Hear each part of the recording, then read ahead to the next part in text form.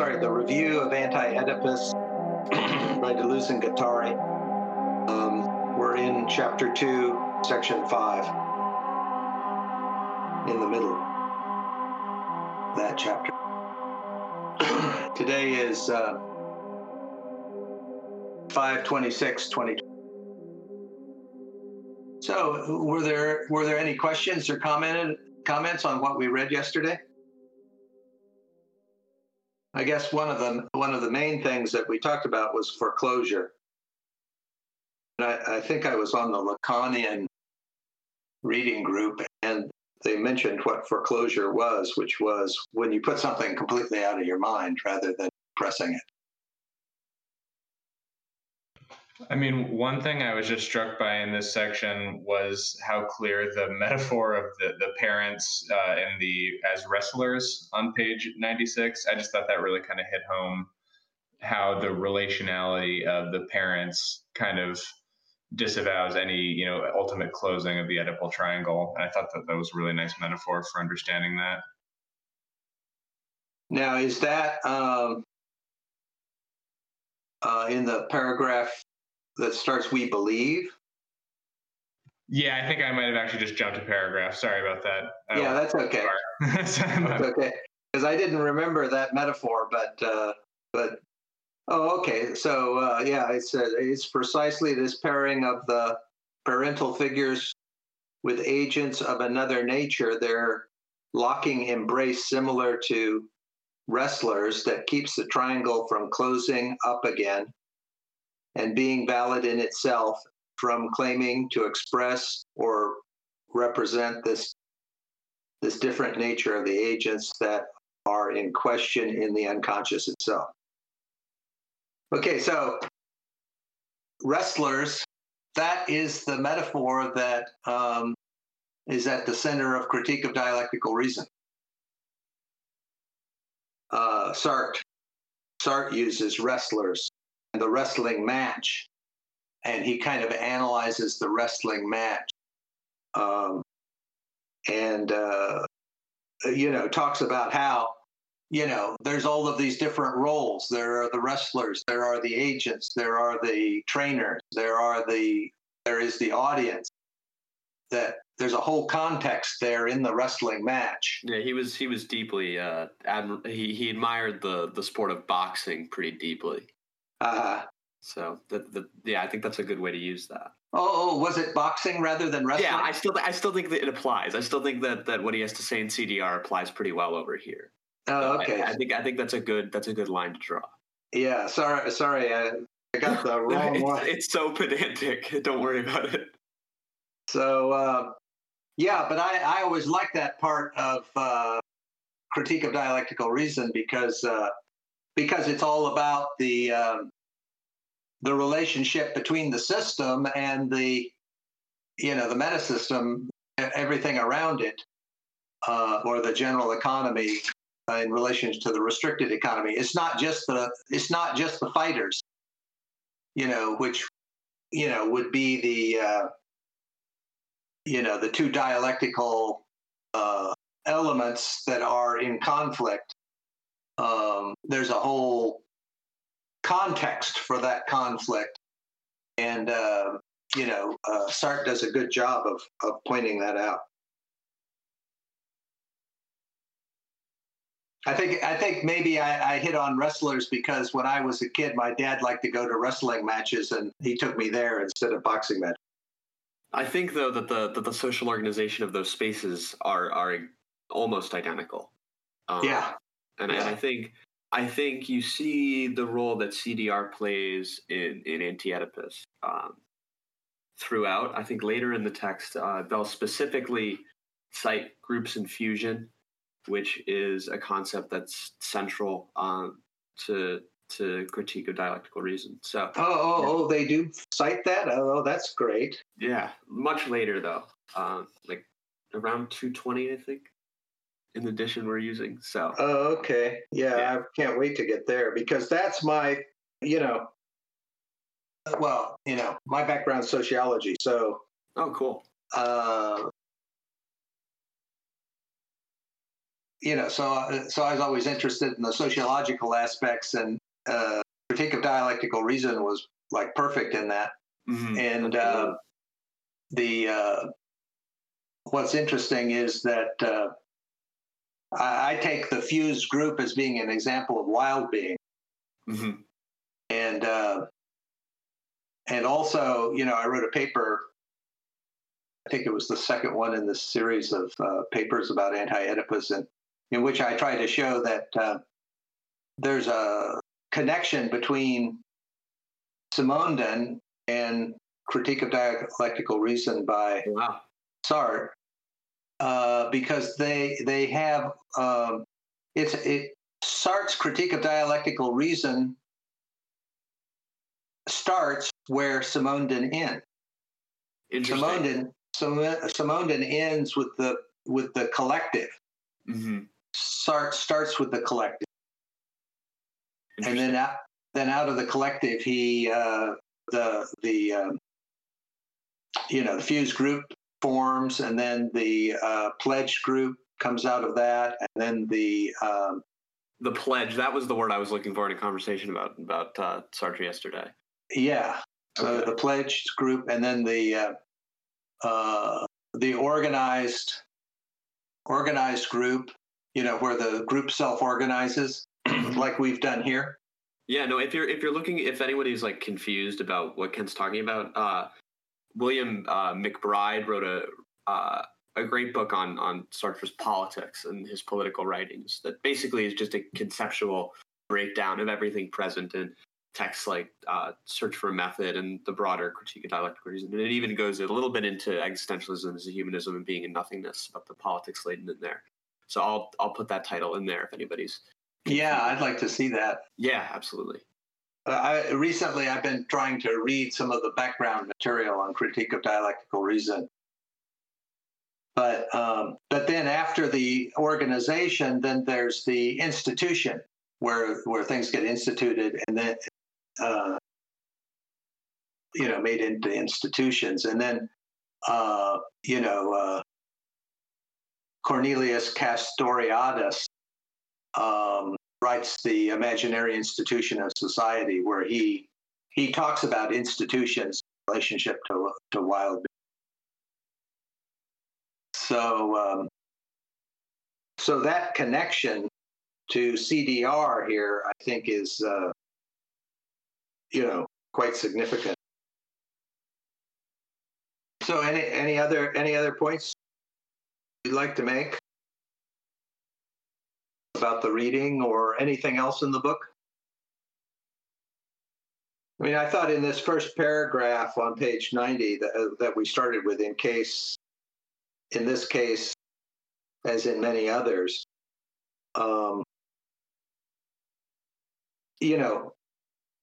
they're going through the imaginary, symbolic, and real,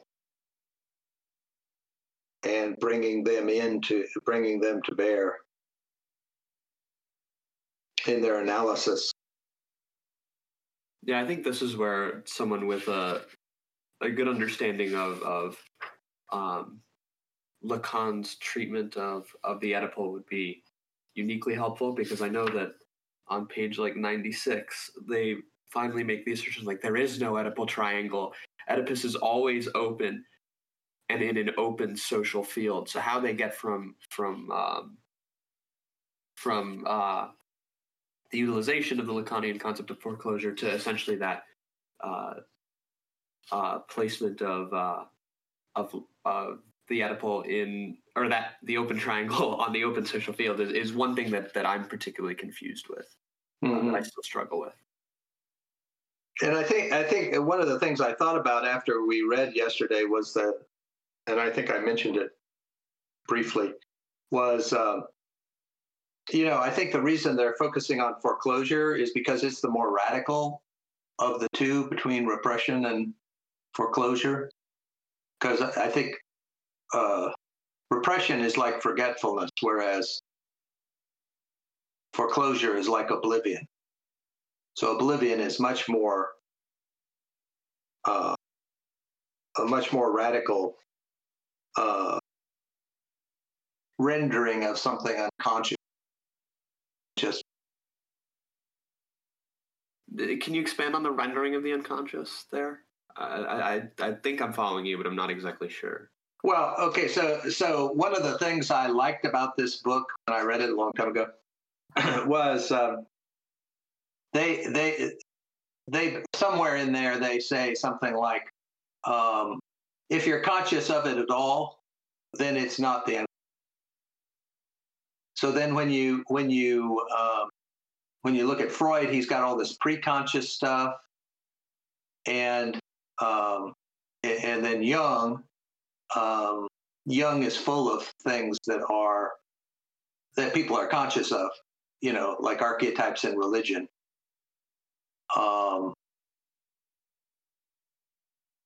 And so that's not really the unconscious, if there's any consciousness of it at all. And one book that I'd like to mention in this regard is Michel Henry, The Essence of Manifestation. So in that book, Henry kind of attacks Heidegger and what he calls Heidegger's ontological monism. Because, even though he says that Heidegger says that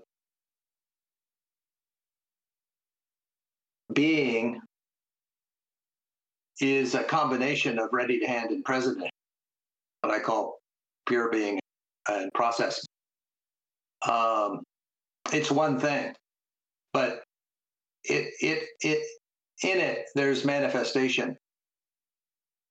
Whereas, and so Heidegger doesn't allow the possibility that there is something that is never met. And that's what Henry calls the essence of manifestation, thing which is never met. So that's the radical unconscious. And it seems like Deleuze and Guattari, they want to differentiate between the transcendent radical unconscious and the transcendental radical. So the transcendental is the passive syntheses that we know are there because we're given things whole in our conscious. So we know that the passive syntheses are there because things suddenly pop whole into our consciousness. But the transcendent is, the actual workings that we don't know how it works at all, and we don't really know what's going on. And even with brain imaging and stuff like that, we know what's happening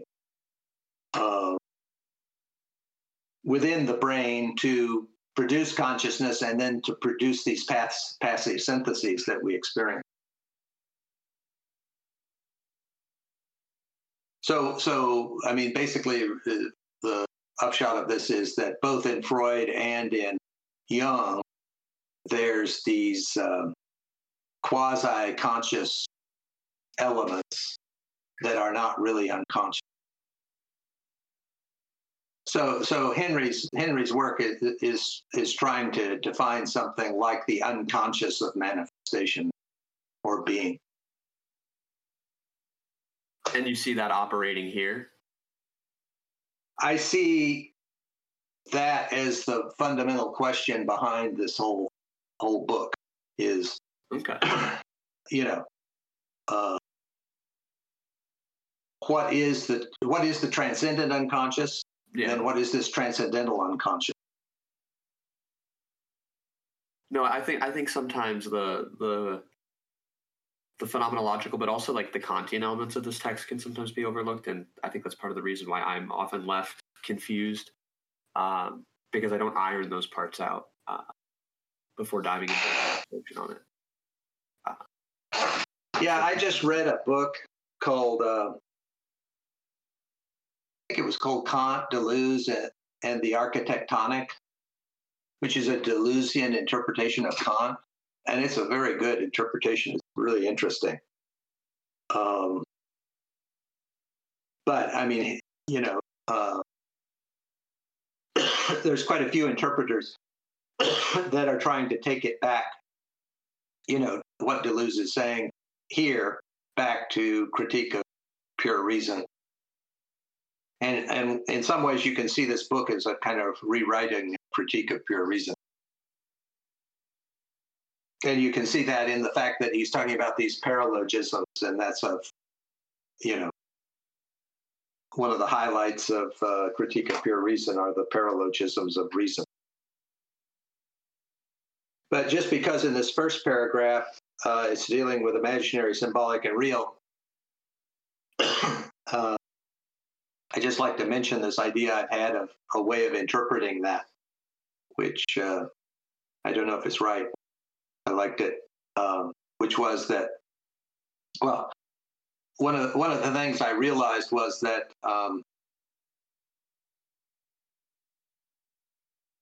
Sartre doesn't have any story about how the for itself arises out of the in itself, how self-consciousness arises out of just things.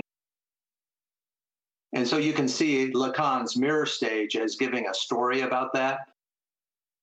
And so then in terms of the imaginary, symbolic, and real, you can see that like in the child's development, at first, the child is just living in their body, like an animal, for instance. But then, so that's the real, and then, or reality with small r. But then there's the mirror stage, in which the child recognizes itself in the mirror, and that's the imaginary. And then they become linguistically competent in their natural language, and then that's like the symbolic. But that doesn't account for the idea of the real as that which cannot be symbolized, that which cannot be imagined, which is real with a capital R that Zizek talks about. Anyway, I just mentioned that interpretation because that's in this first paragraph that we read yesterday.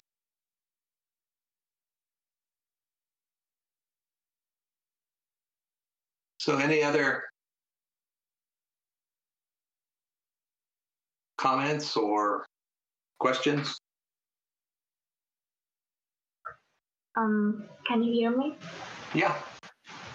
Yeah, I think what I would like to ask about this paragraph is that what do they mean by the double bind in this paragraph specifically?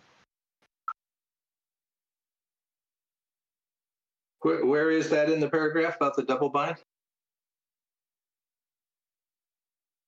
They talk about the double binds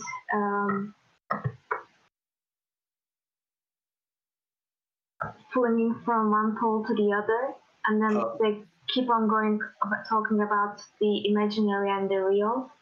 And I don't understand the message that is flinging from one to the other.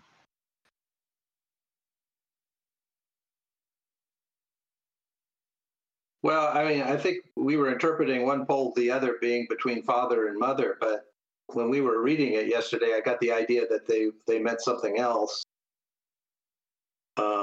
But I wasn't sure what that was. It says the law of the double bind operates relentlessly, ruthlessly, flinging us from one pole to the other in such a way that what is foreclosed in the symbolic must reappear in the real in a hallucinatory form. And then it says, but in this fashion, the entire historico-political theme gets interpreted as a constellation of imaginary identification. So I think those imaginary identifications are, all of the identifications that the schizophrenic would make with the hordes and the peoples moving across the landscape and so forth.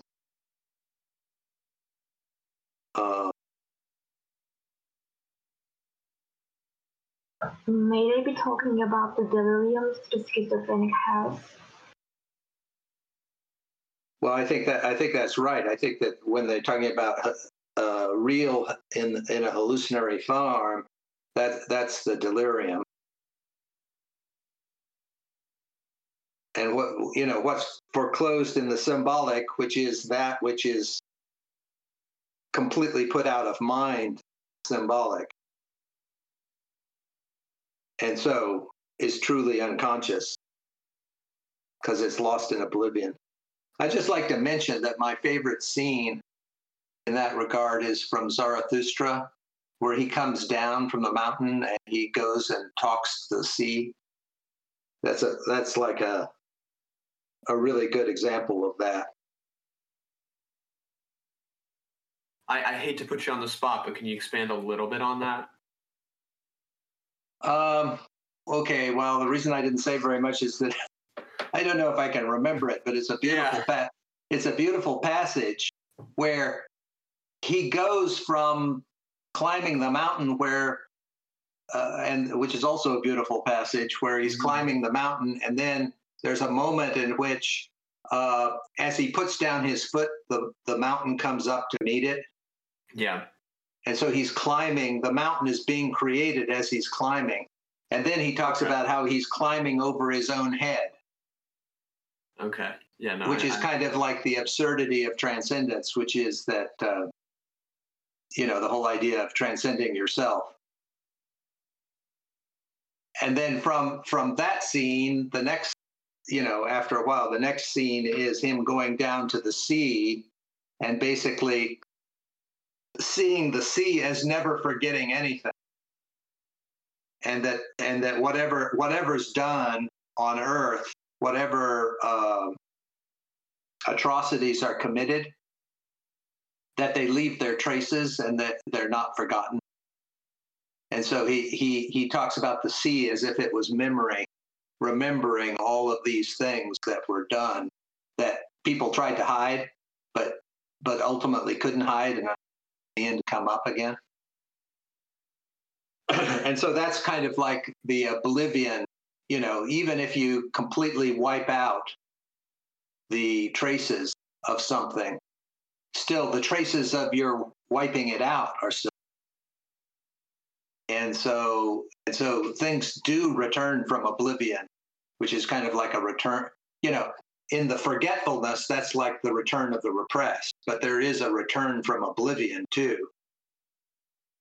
For instance, a perfect example of that are the tablets on which Gilgamesh was written. They were totally lost. And then through archaeology, they found these tablets scattered all over the Middle East, and they pieced back together the first epic that was written. So then we got a source deeper than the Iliad and the Odyssey from our tradition that was totally lost in oblivion, but traces were still there on the tablets. We found those tablets, but everyone had forgotten that it existed through history. And then, by the way, when they unearthed those and put them together, they found out there was a reference to Noah and the flood. It was in the Bible, so then everyone got interested in it.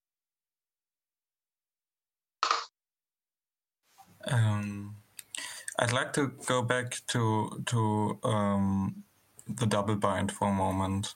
Sure. Because there are two earlier sections where they talk about the double bind that I think can help here. Okay.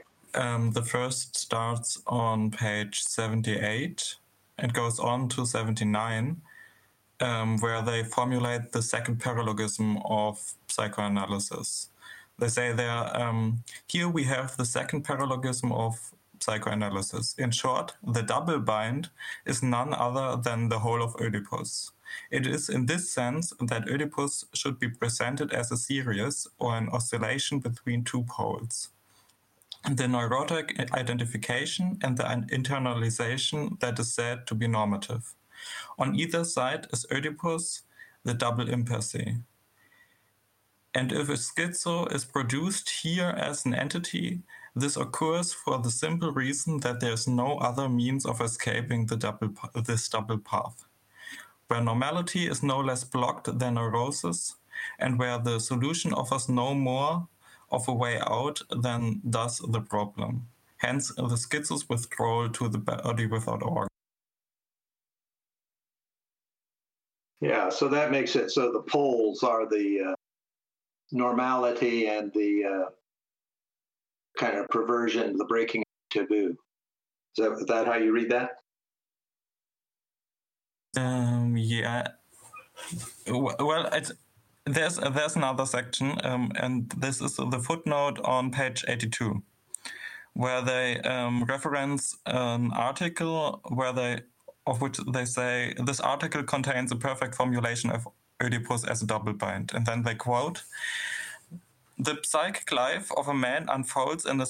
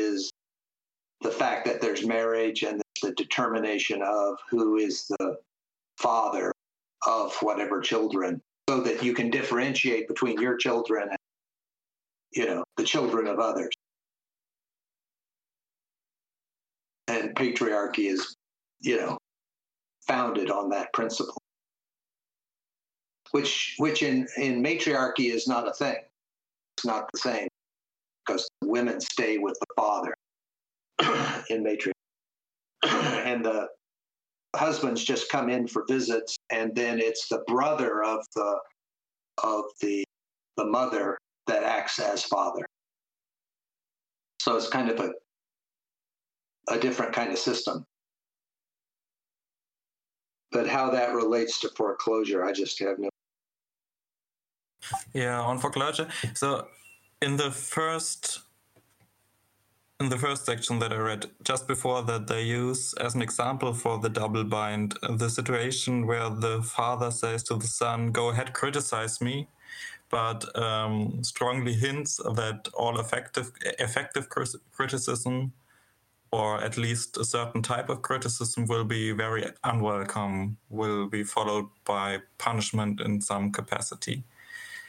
So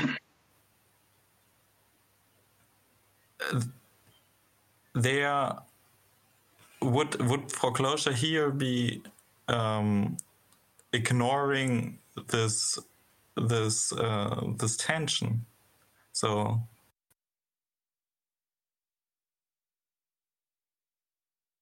well, foreclosure is putting something completely out of mind, and so that you kind of forget that it was even an issue. In that situation, the demand is to forget or completely deny the possibility of a certain kind of criticism.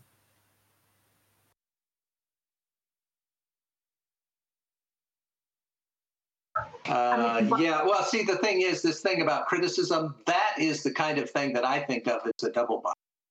This thing about the two poles of normality and abnormality, that is a kind of deeper kind of polarity, which is kind of like the nihilistic opposite.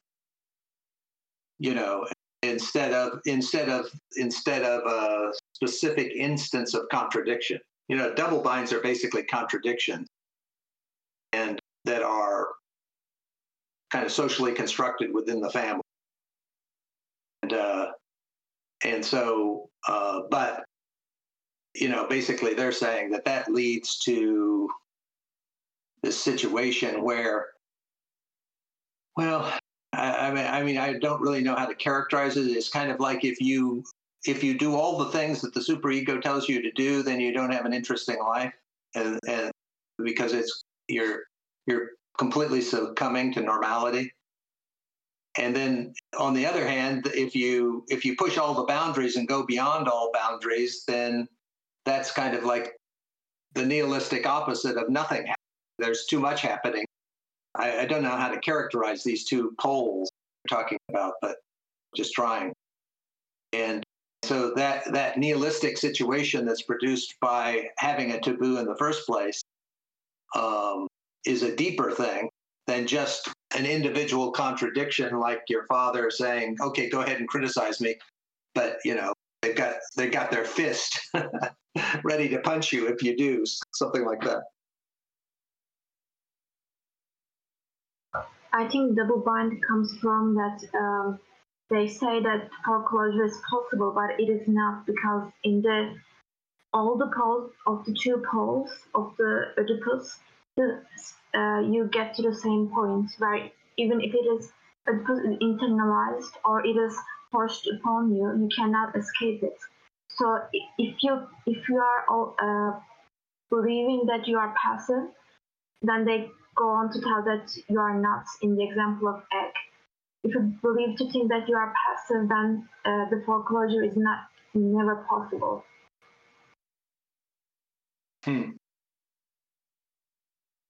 Yeah, I don't quite know how to. Could you just say that again? What how does that relate to foreclosure? I mean, they say that if you escape something from in the symbolic, it reappears in the real. So that if you think that if you are Oedipalized, it is something, but if you are not, then you are living in an Oedipal structure. So you cannot really escape it. So this is the contradiction in what I understand in the limited sense. And then they go on to talk about the biological egg and how they thought that something was forced upon it, but it had the potentiality to be something else. So the structure or the possibilities of the structure was coming from within and not from forced upon itself. So the biological egg part doesn't really relate to the foreclosure, but I believe that the idea of foreclosure comes from that something is outside of you instead of that you are in control of that thing. The foreclosure comes from something that is external, that you need to be oblivious to something that is external. But if all the possibilities are within yourself, or like you're an egg with possibilities, then the foreclosure, the term of foreclosure in my sense doesn't make sense. Huh. Interesting. Well, I mean, you know that, okay, what? There's these two terms that they have. One is incorporation, which means that you absorb something. And then there's another one, which I don't know what that term is. I keep forgetting it, which means that something comes in, but then you have to expel it again. Does anyone know what that term is? That's the opposite of incorporation? Expulsion. Well, maybe, I don't know. Unfortunately, I can't remember, but it's a psychological term for that difference. And it seems like, you know, that might be what you're talking about. The foreclosure of internal things versus foreclosure of external things. I mean, you're probably right. That is a thing. Because, you know, it's probably easier to ignore something in your environment, in a certain sense, than something that's welling up inside you. Yeah, I mean, they say that parental figures are not organizers, but rather inductors. So they're like something that signals something else. So maybe, yeah, foreclosure from inside is maybe, yeah, might be related to what I'm talking about. Yeah, well, this point of inductors versus organizers,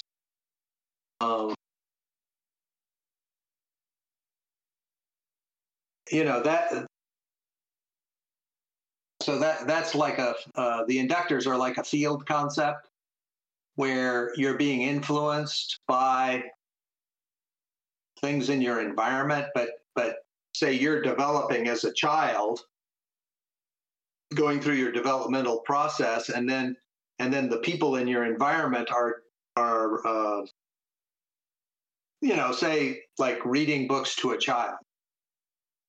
I mean, if no one ever reads a book to you, then, you know, your view of reading is going to be different from if your parents read to you on a regular basis. You know, that's kind of like one of the main indicators of whether, you know, how quickly a child is going to, you know, take on reading in school. If the parents think it's important, they'll read to the child. So that's kind of inductor for a certain kind of behavior. And you can see that, you know, like parents who homeschool their kids, you know, the parents are acting as an organizer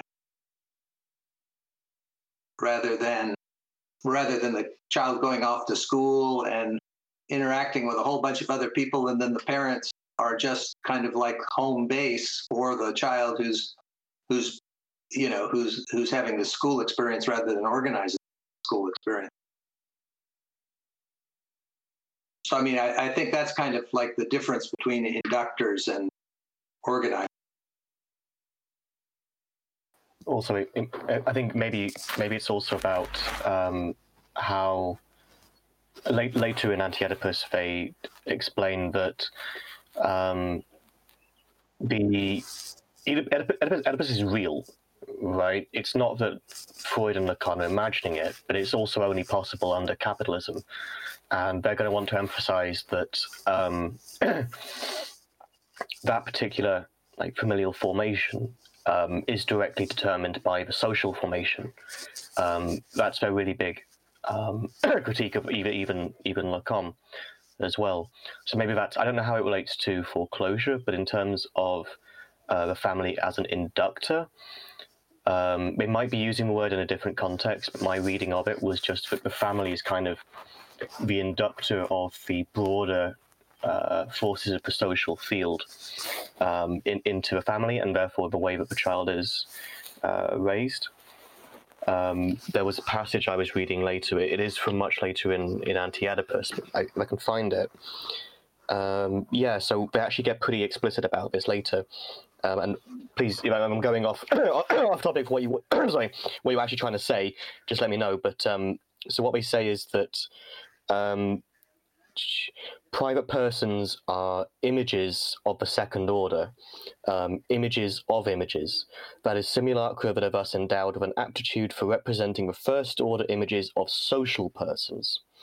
These private persons are formally delimited in the locus of the restricted family as father, mother, and child. And then they go on to say that the father, mother, and child thus become the simulacrum of the images of capital, Mr. Capital, Madam Earth, and the child the worker, with the result that these images are no longer recognized at all in the desire, but is determined to invest only their simulacrum. The familial determinations become the application of the social axiomatic. So I don't know how that relates to foreclosure. It's not a concept I understand very well. But maybe that's what they're on about in terms of the family as an inductor. Yeah. It's kind of interesting you read that, because it kind of shows that we're going to get into wilder and wilder territory as we keep going here. Oh yeah, I mean, chapter three for me is where it gets really interesting, because if their whole thesis is that private individual oppression is sort of determined by the social field, then you're gonna have to do a pretty good job explaining what that social field is like, right? Which is what they spend in like 150 pages doing, something like that. It's really interesting.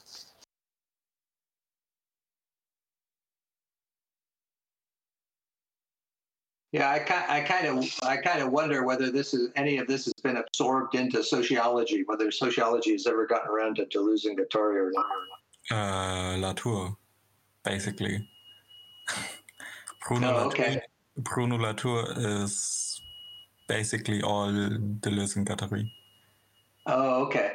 Well, I thought so when I was reading him. I thought this whole ACT, agent network theory. Seems like, basically the same thing, only kind of made more concrete. Oh, well, I think his later work is more obvious about it. So I actually did not really, I haven't actually read anything by him before the 90s. So I only know his later stuff. Oh, I see. And there he's really just saying it. Oh, okay. Did you read Reassembling the Social? No, not yet. I'm currently rereading We've Never Been Modern, and you'll find a lot of Deleuzian concepts there. Oh, okay. Yeah, I haven't read that. I'd like to read. Okay, sorry. But about the inductors and organizers, so I read it as that the difference is basically that organizers really determine the structure of the outcome, right? So organizers organize what happens. They relate the parts to another so that they form some kind of network or structure or a whole. They really build the relations, and the inductors only give some impulse, and then the parts arrange themselves. So the inductors are, as they say on page 81, inductors. The nature of these inductors is a matter of indifference. Many different kinds of substances and materials, when killed, boiled, and pulverized, have the same effect. Right. Yeah, no, I think you're absolutely right. And there's another passage I just found. It's almost directly after the one I was just reading. They say, everything is reduced to the father-mother-child triangle, which reverberates the answer daddy-mummy every time it is stimulated by the images of capital. In short, Oedipus arrives. It is born in the capitalist system of the application of first-order social images to the private familial images of a second order. It is the aggregate of destination that corresponds to an aggregate of departure that is socially determined. It is our intimate colonial formation that corresponds to a form of social sovereignty. We are all little colonies, and it is Oedipus that colonizes us. So that's sort of how I read. It's a great line, but it's also how I read the idea of inductors. It's less that they formally or like in any kind of intentional way structure the family. It's just that in a kind of causal way, the structure of those familial relations really are just the corresponding structure of capital itself. And so what the inductors do is they sort of simply let in or allow to replicate those structures, which is why Deleuze and Guattari also have a kind of role for, if I'm allowed to use the word, agency here, because as Guattari, I was reading Three Ecologies earlier, he thinks that a lot of what needs to happen for the left is going to be this kind of micro-political struggle. It's going to be how we arrange our own lives and our own communities and things, our family relations, our social relations, these sorts of areas, which I suppose makes sense if you consider it in that way. The family in this way is sort of letting in or allowing to reproduce these social relations. Then there's something to be done there politically, I suppose.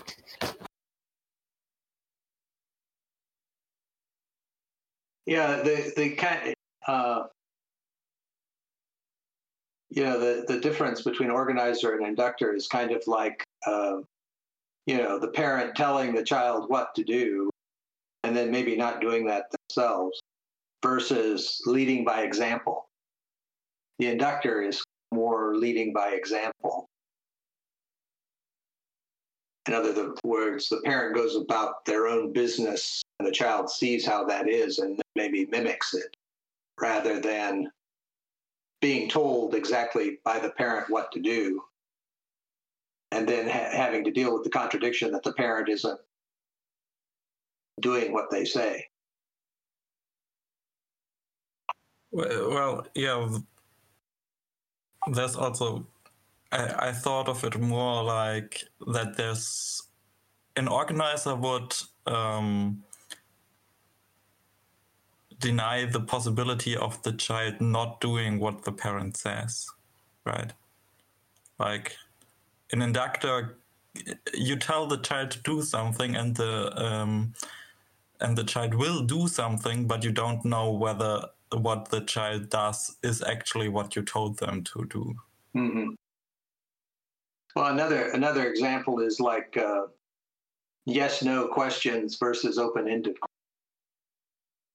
When you ask an open-ended question, you don't know what the response is going to be. Whereas if you can ask questions that are very specific, and then that's going to get a very specific response. So you're organizing what the response is in the question versus just opening up, a realm in which a whole lot of things could come out. and then that's related back to this major theme in Heidegger, which is, letting something be, kind of having reticence, where you kind of withdraw and let the thing be, whatever it turns out to be, rather than, controlling what does appear.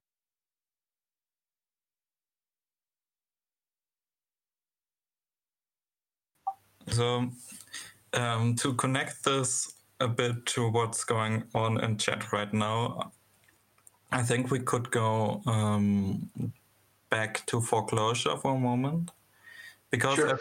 something that we kind of ignored talking about up to now is why they talk exactly about foreclosure. Well, they are very clear about the problem in this first sentence of our section here. They say, in this case, as in many others, the utilization of the Lacanian concept of foreclosure leads to the forced Oedipalization of the rebel. The absence of Oedipus is interpreted as a lack with regard to the father, a gaping hole in the structure. So they are not utilizing foreclosure themselves here in this text. They analyze how foreclosure is used in Lacanian psychoanalysis. And what it does is that it enables psychoanalysis to problematize both the over-identification with the father, as well as as not identifying with the father. That's the double bind. Mm-hmm. You can't escape Oedipus. If you are too deep in Oedipus, you have a problem. If you are not in Oedipus or claim to be not in Oedipus, then you just foreclosed the father, right? He's there, but you can't see him. Uh-huh. That's foreclosure. So. Right. Does foreclosure connect to the double bind? I think that makes sense. That makes sense to me. That would be a kind of double bind, right? And Deleuze and Guattari do talk about something like this. So you may well be right, but they're thinking of something like disclosure there, where the problem is either you submit and internalize Oedipus, but even that's still an ongoing process you can't complete, or if you push back and refuse to internalize it, you foreclose it, you're even more in need of correction, right? So it's a double bind again, I suppose. Yeah, I think you said internalize, and I think that's the other term, incorporation and internalization. And what's weird about the Freudian use of that is that incorporation is to absorb the thing without a problem, whereas internalization is to internalize something which should be foreign and needs to be pushed out again. And it always seemed to me that those two terms, at least in the English, should be the opposite. But anyway, I just never liked that terminological difference.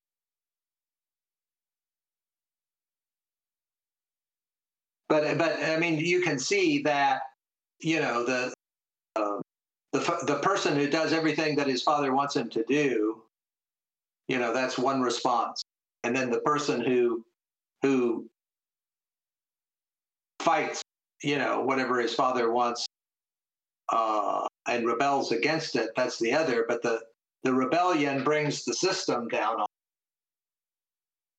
And in some way, this is a nihilistic situation because, there can be problems at both ends of that extreme. And most people are in the middle somewhere. They rebel sometimes and they do what society wants to do in other cases.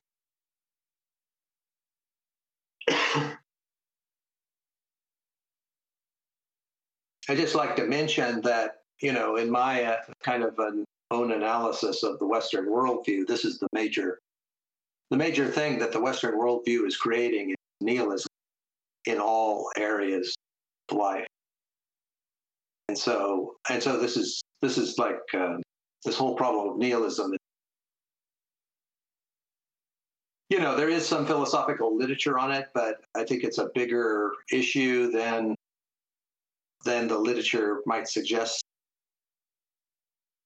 Funnily enough, when I first applied to do my PhD, probably about 3 years ago now, that was actually the project I proposed doing. What you just said, Kent, was sort of an examination of the kind of almost structural problems which presented nihilism as an existential problem. I also think that's what Nietzsche was doing in his own way as well. I think Nietzsche's entire project was fundamentally an attack on nihilism, because he saw it as sort of the necessary outcome of a particular Western worldview, which was starting to set in. So I think you're right. I was just going to read again. I'm sorry for reading stuff from later in the book. It's just this bit does come back to what we were just talking about. It's also one of my favorite passages in the entire book. It's a little bit long, but you'll see when I come towards the end of it exactly why it's relevant, I think. Quote, "The extreme spiritualization of a despotic state and the extreme internalization of a capitalist field define bad conscience." So he's getting Nietzsche in here again. "The latter is not cynicism's contrary. It is in private persons the correlate of the cynicism of social persons. All the cynical tactics of bad conscience, just as Nietzsche and Menlawrenson and Miller analyzed them to arrive at a definition of civilized European man. The hypnosis and array of images, the torpor they spread, the hatred of life and all that is free, all that passes and flows, the universal effusion of the death instinct. Depression and guilt used as a means of contagion, the kiss of a vampire. Aren't you ashamed to be happy? Follow my example. I won't let you go until you say it's my fault." The permissive structure.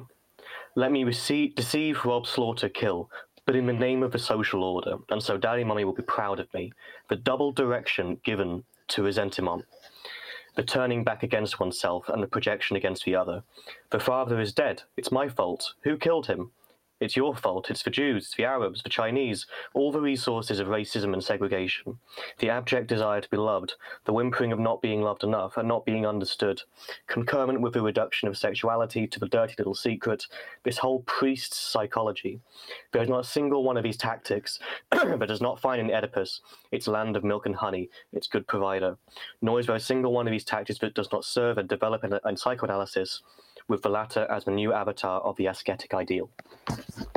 So I've had something else. I just love that passage, but I think it does actually. We were talking earlier, right, about someone mentioned the idea of sort of the death of the father, and how that gets sort of what the response to that is, right? This is basically what I just read is how I think it ends up working. Today is the father is dead. It's my fault. Who killed him? And the first response is, it's your fault. It's the Jews, the Arabs, the Chinese, racism and segregation. And that's sort of the tying up the sort of the individual psychoanalytic side of it to the social forces as well, in terms of what sort of the death of the father looks like and means and engenders, I suppose. What page was that on? So I'm on the Bloomsbury edition, but it's page 308 on my one. It's basically 2 or 3 pages before chapter 4 starts on Introduction to Schizoanalysis. So if you just find the start of chapter 4 and go like 4 or 5 pages back from there. Yeah, that's really a great quote. Well, I'm glad to get these previews of what's to come, because it's gotten to the point where we're feeling like we're just plodding through this. In a way, because this is a long chapter and we couldn't read it in one setting, kind of, a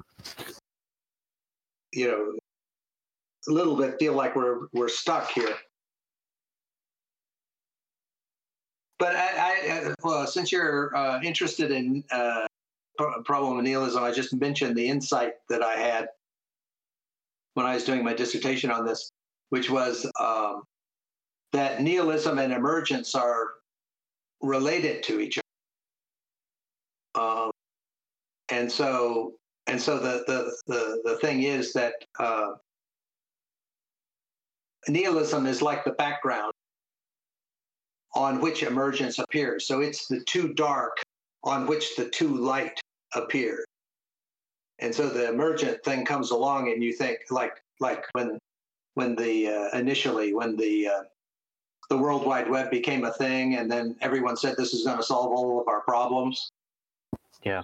And then we got pornography, we got hackers, we got viruses, we got So it starts off the emergent event seems like it's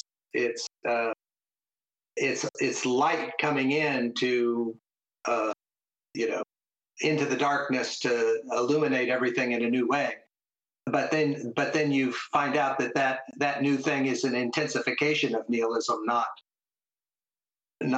something that's going to save you or give redemption or. Yeah, there's a part I was reading earlier by in Guattari's Three Ecologies where he said basically that the entire entertainment media complex, it really comes down to a kind of distraction technique to help people sort of forget about this more fundamental problem they're facing, and to just keep people distracted, which I thought was a really interesting way. And obviously, we're thank you for mentioning. We don't want to mine and Kent's discussion to sidetrack us too much, but I mean, Deleuze and Guattari both do have these concerns in this book, and I think that's where you kind of get this ethical dimension to it as well. If I can sort of use that word with a book like this, because I'm going to do it again. I'm going to give you a little taster again, just because one of the things they're going to say is that the fundamental axiomatic of previous societies was these various sort of systems of codes and traditions and so on, and that the only axiomatic of capitalism is essentially money. And what it does is it reduces everything down to a single line of equivalence, which Guattari then expands on in the Three Ecologies to say that that's exactly what happens with the natural world and the environment, right? Is that it's all placed in a chain of equivalence, and then presumably there's, as usual, one despotic signifier, presumably just money or capital, right? Well, part of that is using the environment as resources and just, stealing those resources from the community, taking them from the planet, but then selling them to make lots of money. So it's not just capital; it's also resources, and that's kind of what's become the problem. Yeah, I mean that's sort of what Heidegger says, right, in the question concerning technology, that the thing about technology is what it really does is it frames everything as a kind of standing reserve, or something which could potentially be used and exploited and transformed. Sure. Yeah. We were allowed a little bit of Heidegger without Deleuze, I think. Yeah. So anyway, we're open to anyone else has some other questions they'd like to talk about, or some other particular part of the text that they'd like to discuss. We'd like to do that. Also, if anyone wants to be unmuted, sorry, I mean, just put a message in there. We'll get you unmuted. It's fine. Well, I went through and unmuted everyone before. Oh, here's another. Some people have. Yeah, in the reviews, people are supposed to be unmuted so that they can just speak.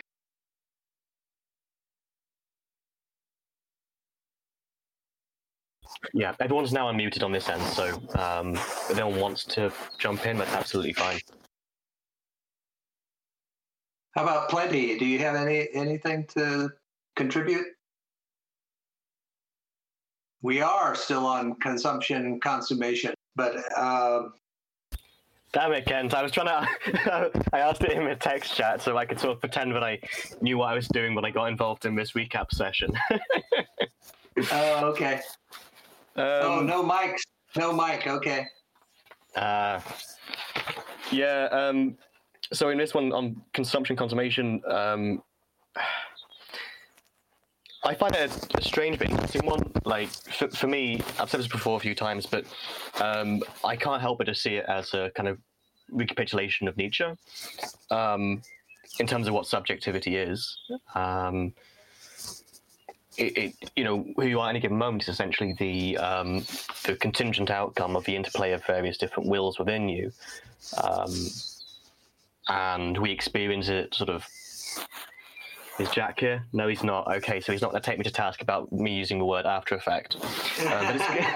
But subjectivity essentially is an after effect. That's what they're kind of trying to get at in this section. You don't, control the intensities. You're not responsible for them. You're kind of this thing which only really exists through the consumption of those intensities. Which doesn't mean we don't. I don't think I've done some reading since I last thought about this. I don't think Deleuze and Guattari are going to want to say that we don't have sort of, in some sense, free will. They're not really hard determinists in that sense.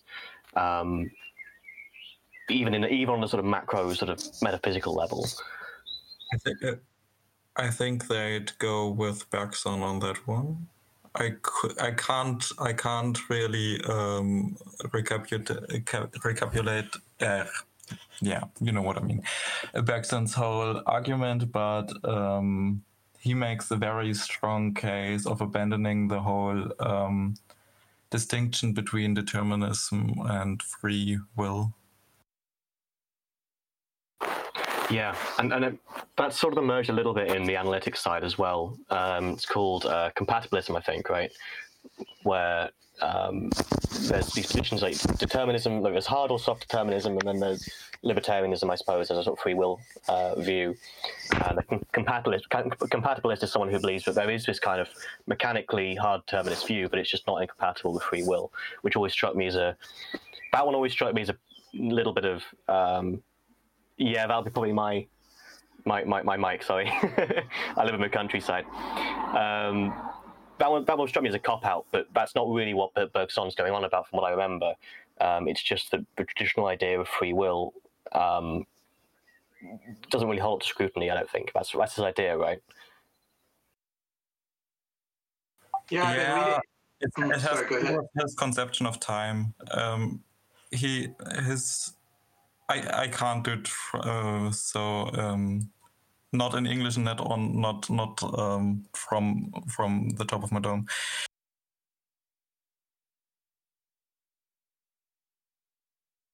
Yeah, I've been reading a book called Apprehending the Inaccessible by Askey and Farquhar. And I'm finding that really interesting. They're bringing up a lot of things I hadn't heard of before. And one of them is the connection between Freud and Schopenhauer, and how both of them are determinists that don't believe in free will. So I guess I'm not sure where Deleuze and Guattari come down on that yet. I haven't seen that in the text so far.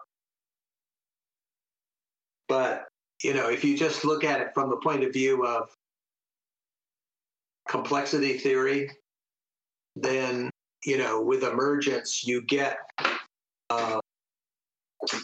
determinism is kind of like assuming that you can't open up into an emergent space that's different from where you're in. So if you're determined at one level, when you open up into this emergent space, then there's freedom in that level that doesn't exist down at the other level. So freedom and determination is a more complex thing than, usually it's given credit for, because there's these different emergent levels, and at the different emergent levels, there's going to be freedom at each level and determination at that level.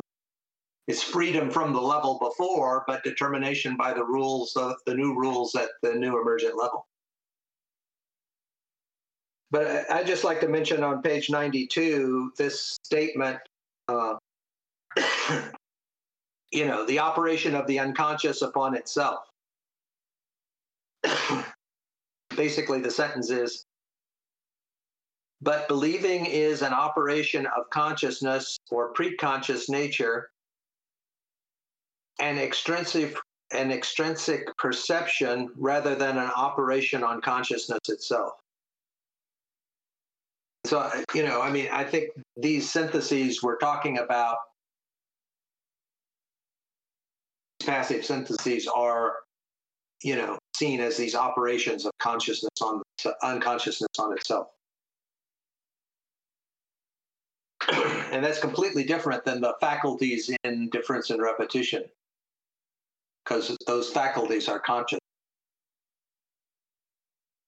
Right, yeah, that makes sense. I mean, as far as I can see, this is what they are talking about, the unconscious here, I think. But I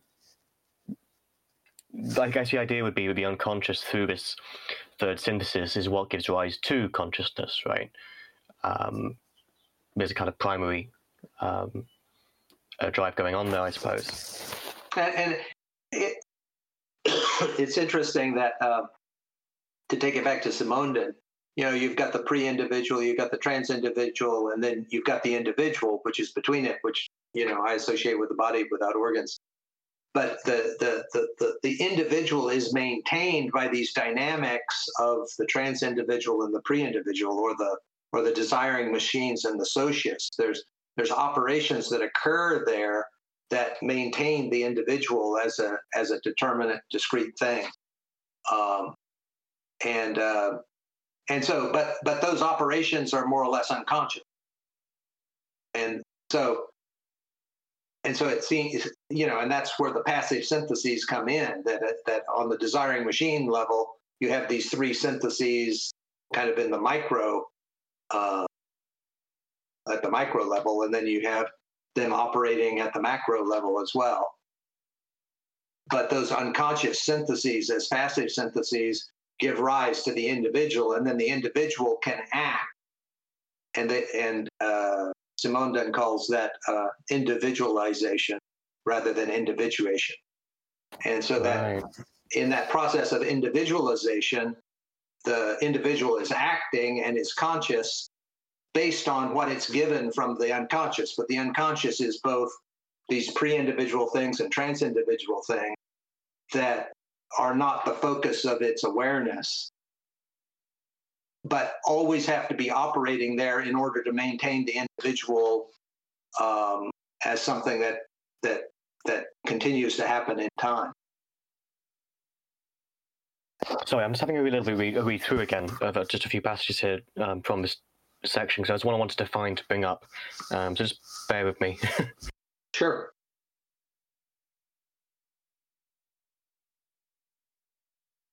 Just while you're doing that, I mean, just mention this paragraph at the end of page 92, where he talks about Foucault. And, to me, that the most interesting thing about that paragraph is the last sentence, which it says luminous pages. That is high praise. They hardly ever say anything like that. Yeah, although I think later Deleuze and Foucault fell out a little bit. Partly personal reasons, but over things completely outside of their work. I mean, yeah, well, so it was a social political thing, and they had a disagreement over the utilization of the term desire. That's basically what it was. But I think the utilization of the history of madness here helps crystallize the point about familialism in psychoanalysis, and the role of that we've had this whole discussion today about the family as not just like an instantiation of social relations within capital, but like an actual engine too. Yeah, just to mention that we're having a reading of Madness and Civilization over on the Continental Philosophy server. Did you find what you were looking for, Matt? I think I've roughly found it, because in the Holland text is actually really, really useful. If anyone here is not using it, they should be. And I think contained towards the end of this chapter is one of their sort of 5 paralogisms of psychoanalysis. I was just trying to find sort of the really, the one sentence which kind of explains it. And maybe this is one of them at least. Which in my copy is page 123, which is just a few pages before the end.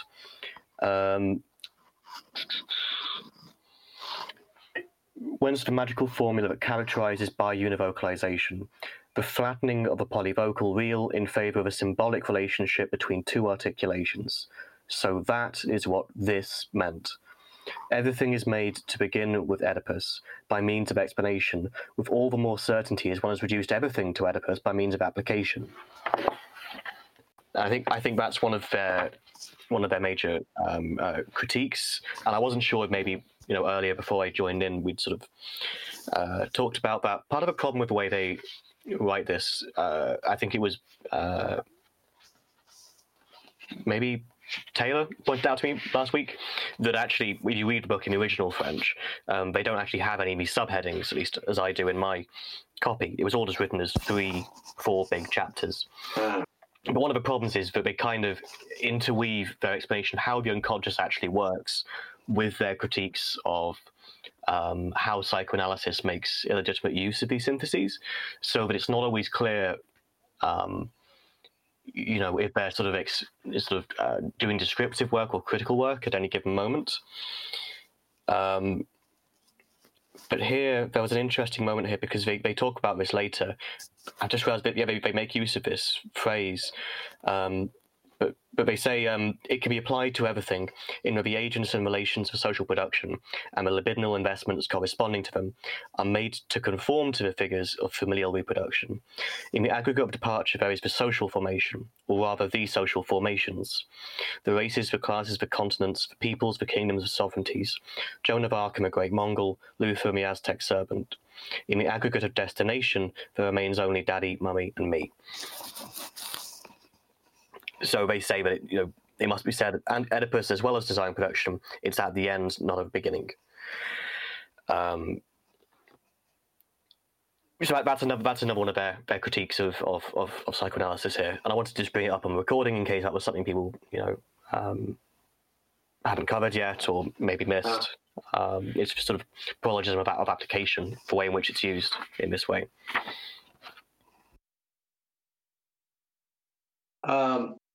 Something I'd like to mention in the next paragraph, after the Foucault paragraph, after luminous pages, it says, let us add, by enveloping the illness in the familial complex internal to the patient than the familial complex itself, in the transference and the doctor-patient relationship, Freudian psychoanalysis is made a somewhat intensive use of the family. So, when I read,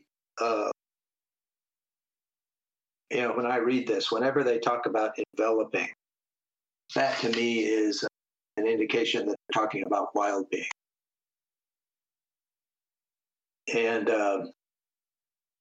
but here, the kind of point is that the Oedipal complex, is used in Freudian analysis, and the way I think about it is it's used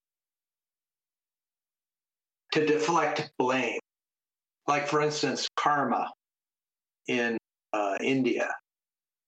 Karma is there to deflect blame from the god. Right?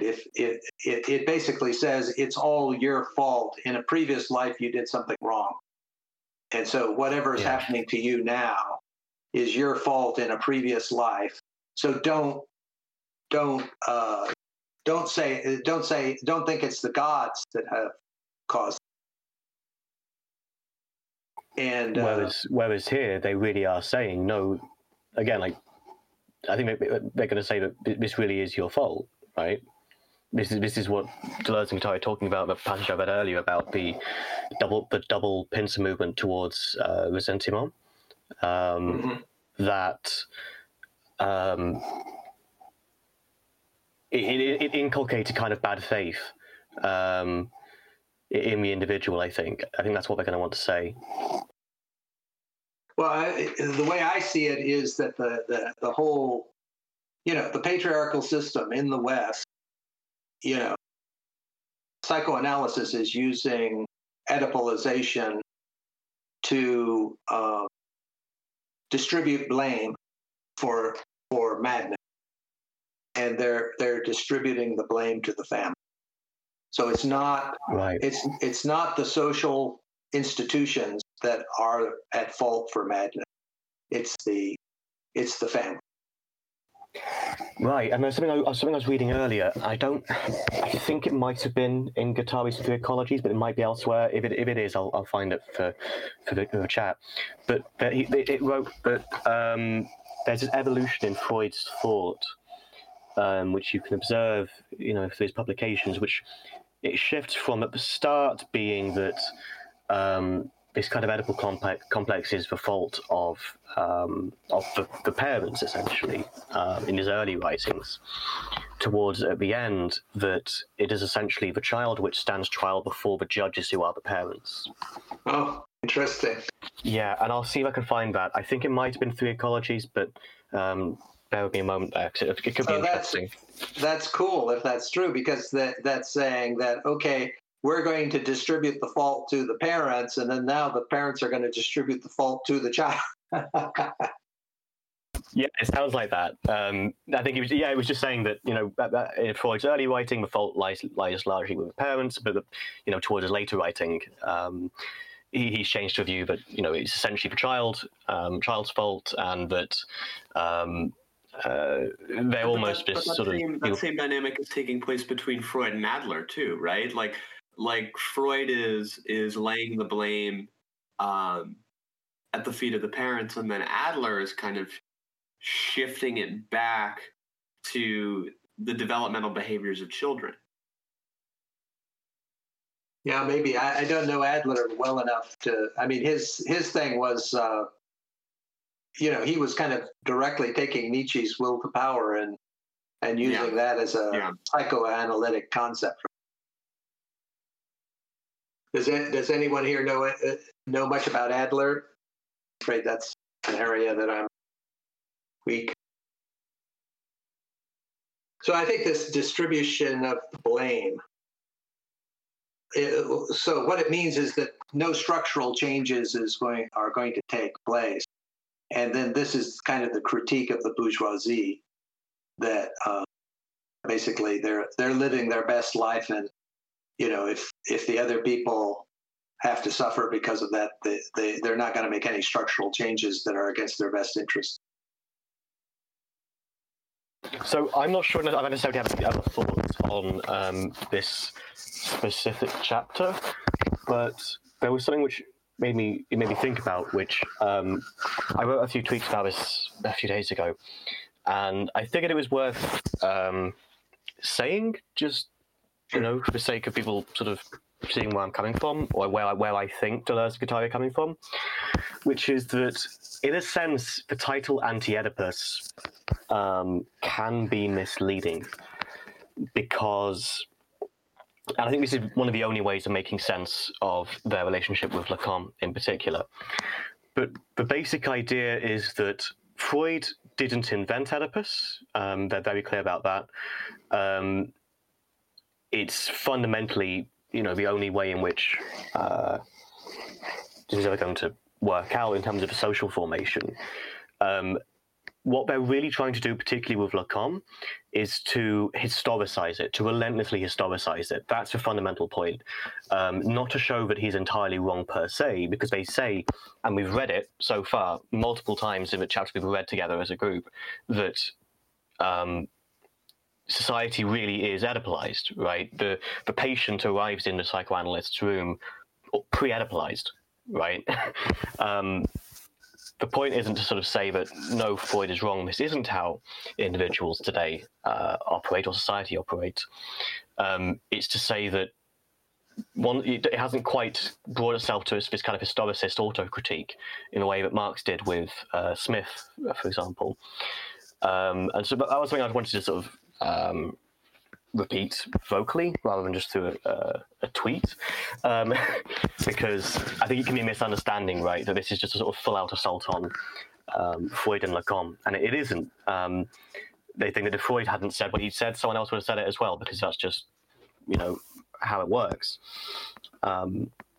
but the point then is to historicize it and to show how these forms of psychic repression are rooted in a determinate social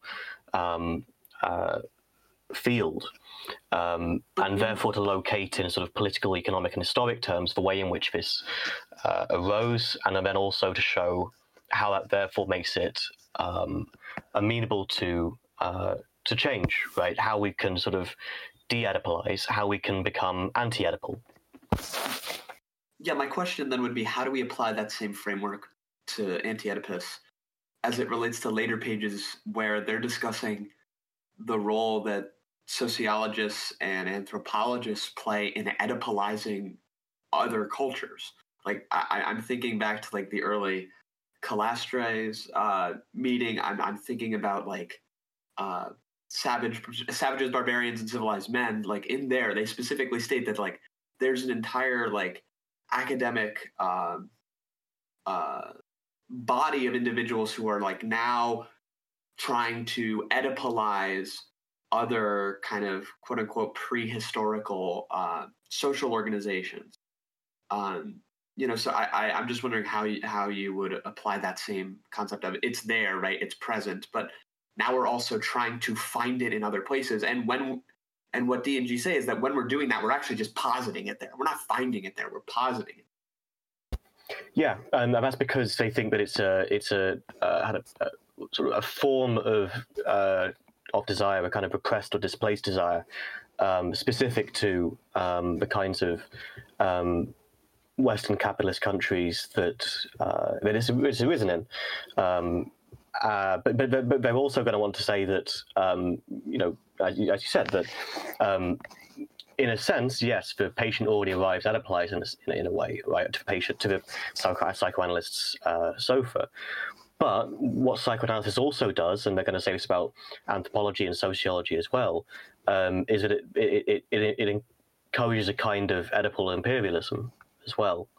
And so that's why they're also really, really critical of psychoanalysis, because it participates, replicates, and worsens this process, when really we need to be finding ways of resisting or attacking it. Which is why, for example, you might have heard all sorts of funny stories about Guattari and his time at Laborde. And one story I heard is that if any of the patients formed like monogamous relationships, he would essentially go around breaking them up because he was worried that they were becoming Oedipalized into the triangle again. And he wouldn't let any of his sort of workers marry or anything like that. I don't know if that's necessarily true, but it could be sort of an urban myth. But I think those two things they're not necessarily intention to say that, on the one hand, they're clearly very critical of psychoanalysis and the Oedipal complex. But they're also going to want to say, I think, that it's psychoanalysis didn't invent it, but it will reproduce it, strengthen it, and force it on others as well. Absolutely. Just to connect this back to our earlier discussion, I think this is really at the core of the start of our section here, because what they point out here, again, they have pointed out earlier, is that the problem with psychoanalysis is that it suspects Oedipus is there even if it isn't, or even if it isn't visible. Right, that's the point where they talk about foreclosure, and then they go on in the section to the section about organizers and inductors to find a way to talk about Oedipus or structuring principles like Oedipus that doesn't presume that it's there in its absence. If that makes sense. Yeah, that's interesting. One of the things that I'd like to mention that I've mentioned before is this book by Gao called Oedipus Philosopher. And in that book, he points out that Oedipus is an anomaly in relationship to the monomyth of the hero's initiation. And so, when you look at it within its mythic context, it's just interesting that what's focused on is this anomaly, rather than the initiation myth of the hero itself, which is the more general thing, which is prevalent in the mythology. And then another point is that in colonialization, basically the colonists treat the indigenous people they've taken over and are exploiting as children. And so that in colonialization, that's the way the Oedipalization is enforced onto cultures that probably don't have it, say if they're matriarchal. So is there, Matt's had to leave us, or anyone else would like to discuss any other issues in the text? I think this might be the time to get Craig out of here so that we can have some sort of concise stopping point. I think right there is a good place to do it. So I'm going to ask Craig to leave. But if anybody has one last comment that they want to put in before I turn him off, speak now or forever hold your